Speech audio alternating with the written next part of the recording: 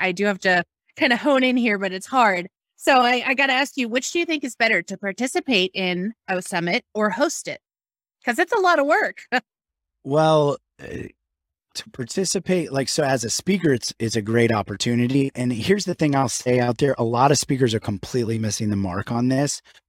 Because there's more opportunities for speakers to speak on virtual events and virtual summits now, a lot of them aren't giving it their all. It used to be, I mean, I wrote an article, a blog back in 2019 for 2020, the future of virtual summits. And it's crazy how spot on it was, even before knowing COVID was going to happen, on what was going to happen.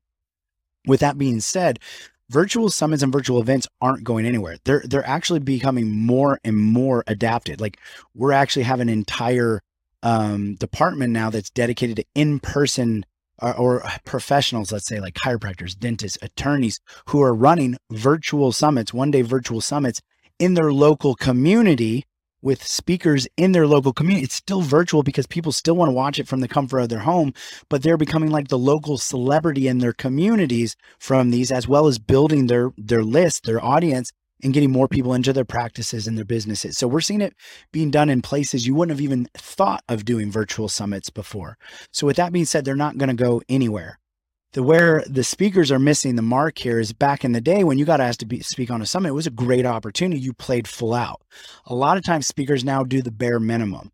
I will say, if you play full out, if you actually mail, promote, and participate, get in the audience, get in the groups. If they do a speaker panel, volunteer to be on that panel, you're going to build your bandwidth, your publicity, your growth, and the opportunities that are going to come out of that for you are going to be tremendous as well. 10x. It's going to be great opportunity regardless, but pick the ones that you know are going to be great for you and play full out. You're going to get so much more out of it. So being a speaker is amazing, because you're right, you don't have to do as much work, but at the end of the day, you know, the rewards go to those who do put in the work. And being a host, although there is work, it does take time. Again, if you're doing a multi-day summit, you're looking at probably 3 or 4 months minimum. It's a decent amount of work, just because of the amount of interviews and stuff that you're going to do. I will say, because of platforms like Virtual Summit Software, it's reduced the amount of tech work that went in. My first summit took me over 100 hours to build. There were 7 different pieces of software, 26 plugins, and over 100 hours cost me $7,000 and still looks like a third grader build it. Now I can build that same summit in 2 hours or less for $97 on the Virtual Summit software. But with that being said, hosting the summit does not have to take you a long time. If you're doing a one-day summit, which is what I recommend everybody starts with, you're talking 30 days. 30 days at maybe 5 to 10 hours if you're doing like 6 to 8 speakers, right? I mean, all of us have that extra time, especially to generate an extra 500 or 1,000 leads that may turn into 10, 20, 30, 50, 100 new sales. So it's really the cost of time benefit is phenomenal. Most summit hosts that I know who run a summit end up running multiple summits ongoing every year because of how beneficial they are. And then they set them to the EverSummit status, you know, and put it on their website or their resources page.